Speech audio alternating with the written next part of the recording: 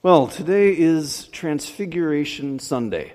It's the last Sunday of the season of Epiphany, which is a time where we hear different stories about how God revealed who Jesus was. Starting on Wednesday, with Ash Wednesday, we're going to be entering into the season of Lent.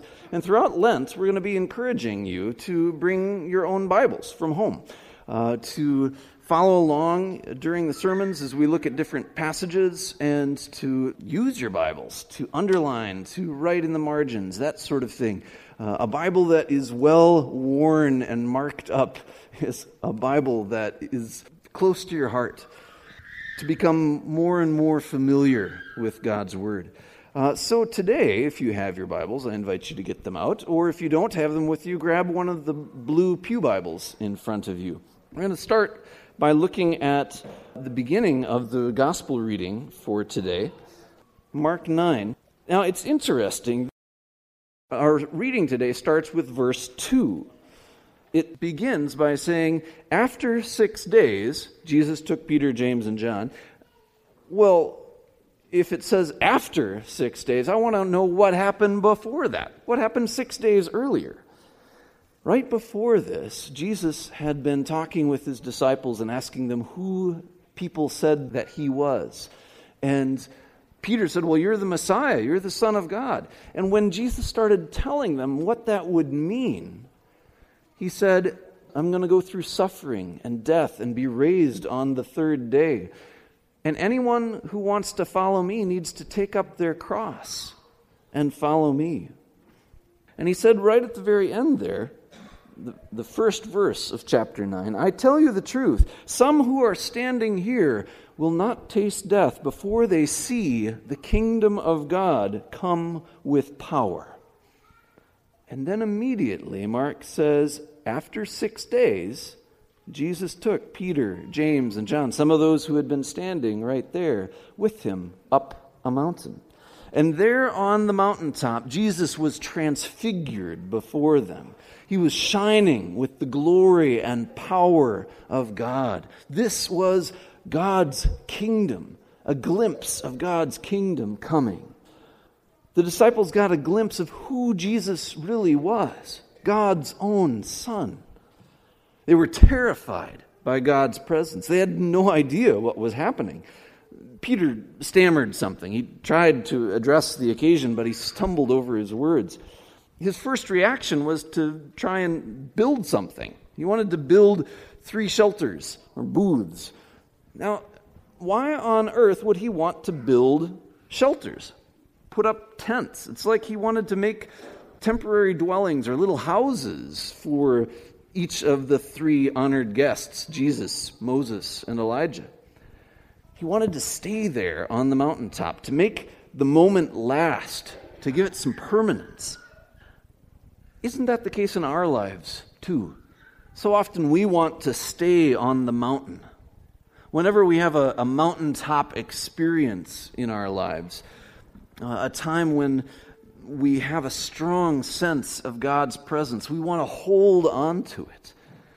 Whether it was a time at summer camp or on a retreat or a gathering like the Youth Quake that a bunch of our youth went to a few weeks ago. A time when God rescued you from the depths of sorrow or despair. Or maybe for you it was just simply watching a particularly glorious sunset or relaxing in a beautiful spot in nature. You wish that the moment could somehow last forever. I once climbed a mountain with the cross-country team from Luther College. We went out to Colorado for some high-altitude training to Rocky Mountain National Park, and we climbed Long's Peak, which is on the Colorado Quarter from a few years ago. It was an all-day hike, 7.5 miles each way, and a 4,000-foot climb.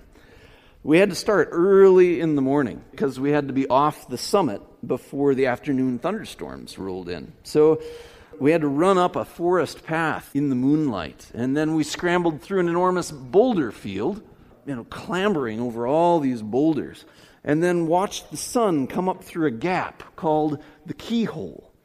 Then we edged along a narrow trail along the edge of a cliff.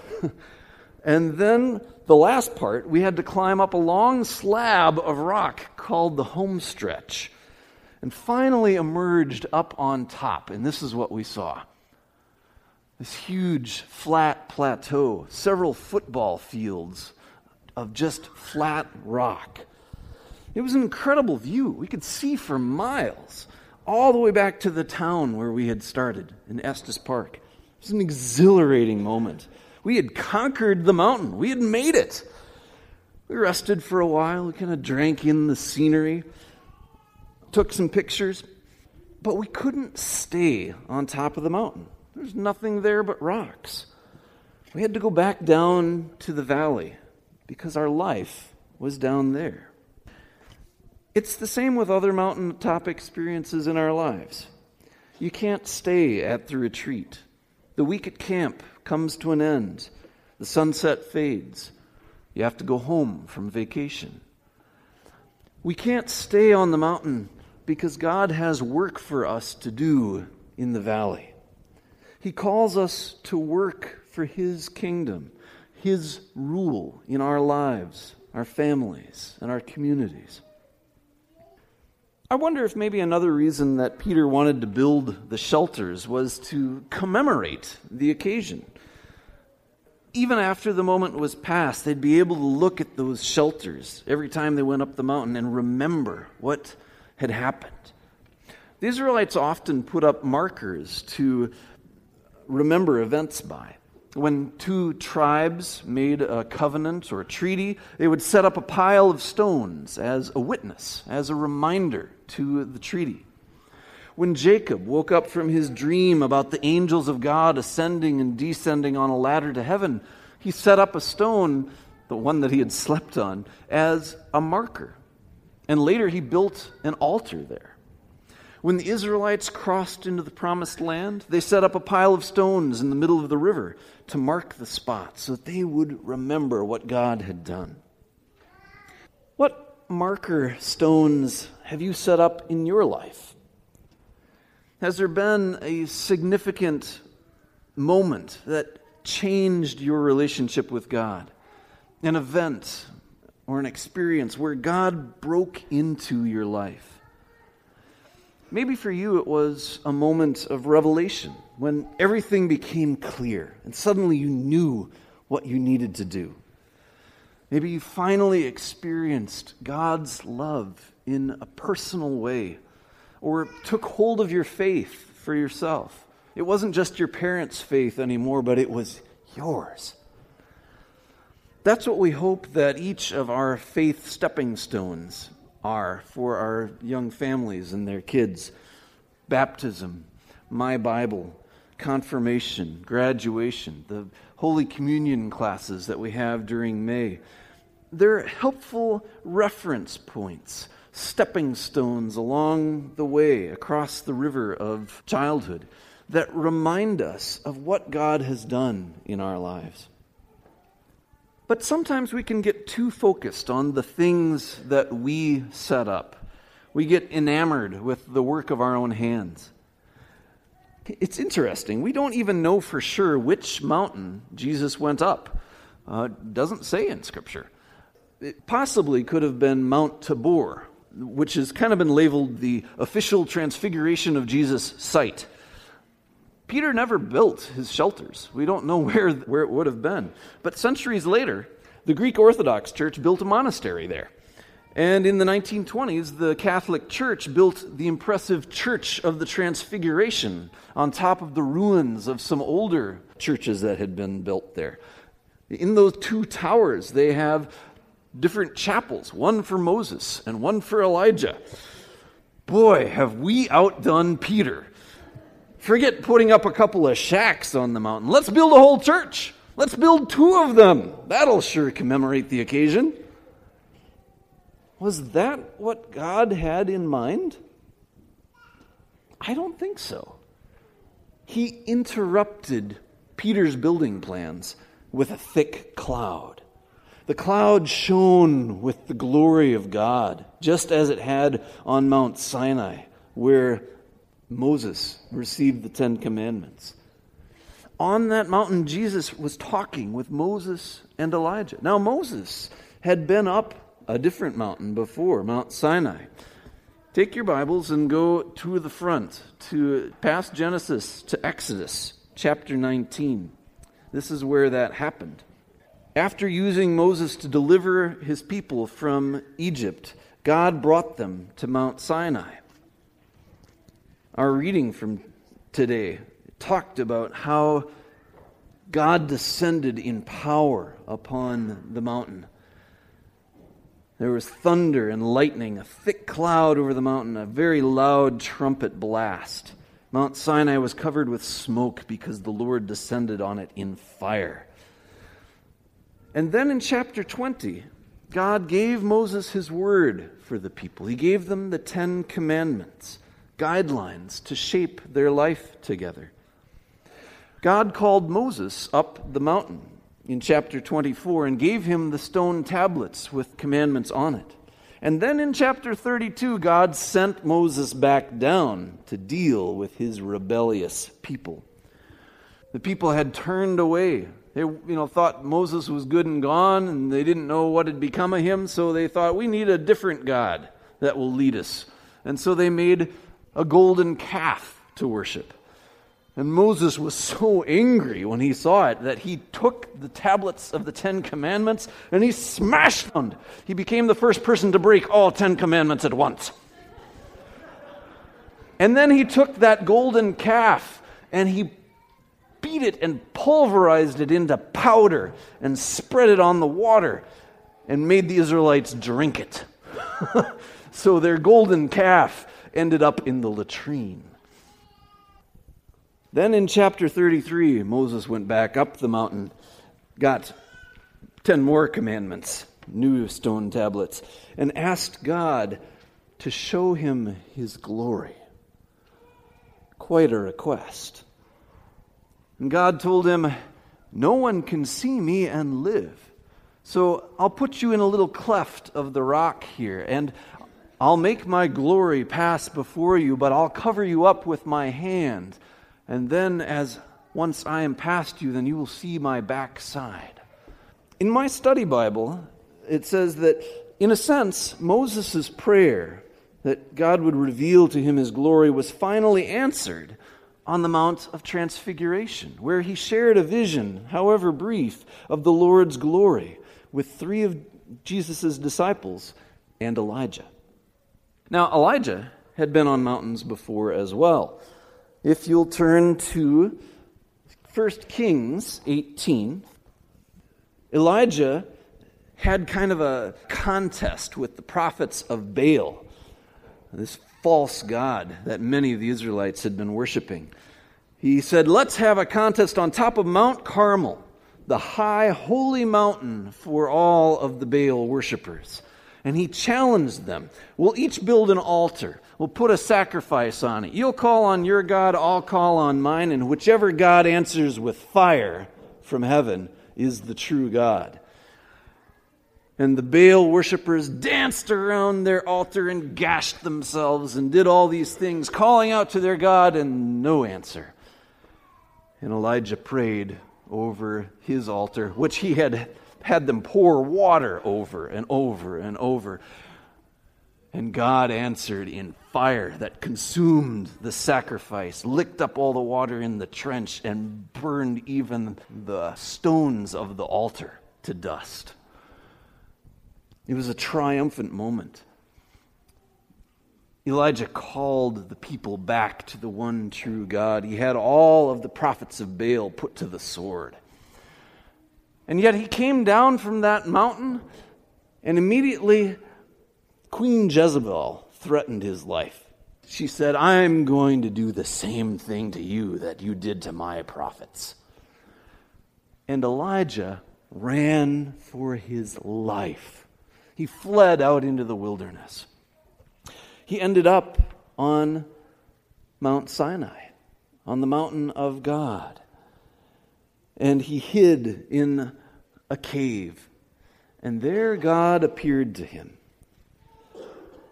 God sent a violent wind but God wasn't in the wind. And then there was a great earthquake, but God wasn't in the earthquake. And then there was a fire, but God wasn't in the fire. And after the fire, there came a still small voice, or in the Hebrew it says, a deafening silence, the sound of crushed silence. And Elijah knew that God was there. And so he came out of the cave and wrapped himself in his cloak. And God said again, "What are you doing here, Elijah?" God called him out. God was saying, you may think that you're all washed up, running for your life, but you still have work to do. I'm not done with you yet. He sent Elijah back to work to speak his word.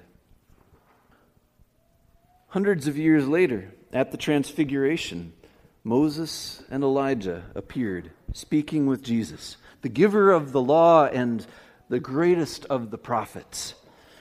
All of Scripture points to Jesus. The whole story culminates in him. The disciples were terrified. They were confused by what they saw. They didn't know what to do. They wanted to capture the moment, stay on the mountain. But just before going up the mountain with them, Jesus had asked them who people thought he was. Peter said, "Well, you're the Messiah. You're the Son of God." And Jesus started telling them what that would mean, that he would suffer and die and rise again. And Peter took him aside and said, "Lord, that can't happen to you. You're the Messiah. You're the one that we've been waiting for." But Jesus rebuked him and said, "You are setting your mind on human things, not the things of God." Peter didn't understand what being Messiah would involve for Jesus. He was all focused on the glory and the power. But there on the mountain, God interrupted and said, "This is my Son, whom I love. Listen to him." On Mount Sinai, God had given Moses 10 commandments. On this mountain, God gave Jesus' disciples one commandment: listen to my Son. In the Greek, that word listen has an ongoing meaning. It says, keep on listening to him. Keep on doing what he says. When the cloud of God's majestic presence lifted, they saw only Jesus.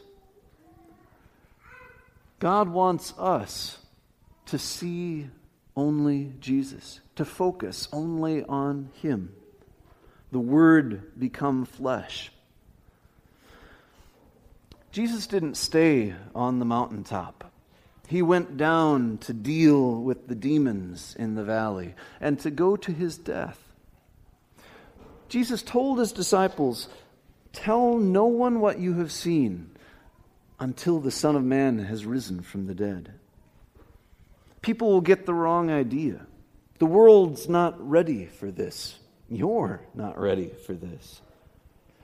Peter, James, and John had seen Jesus raise a girl from the dead, and yet, as they were coming down the mountain and Jesus was telling them this, they wondered what rising from the dead could mean. A while later, in the Garden of Gethsemane, Jesus asked the same 3 guys to watch with him and to pray. But they all fell asleep and ran away after he was arrested.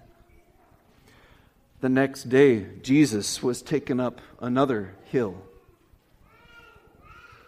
Mount Calvary, or Golgotha, Skull Hill. And that is where God's glory was truly shown, in Jesus' suffering and death. God's power was made perfect, not in glory, but in weakness. You see, Jesus died to destroy the power of death. The disciples finally understood when Jesus was raised. Then they told everyone. We're here today because they spread the good news. They spread the word about who Jesus truly was. Jesus had told them as they were coming down, don't say anything to anyone until the right time. The time is now. We are to speak of who Jesus is and what he has done in our lives. Sometimes God takes us up a mountain to show us something, to encourage us in our walk, to give us a glimpse of the path ahead or a glimpse of who he is. He speaks a word into us and sends us to share it. God gives us these mountaintop moments to encourage us along the way. He equips us to go back into the valleys. But he doesn't send us alone because Jesus goes with us. Don't focus on your own plans or try to capture the moment. God most of all wants us to listen to Jesus, to focus on him. So immerse yourself in his word. Get caught up in the story. Take comfort in his promises and his presence. And then go into the valleys. Jesus will be with you. Amen.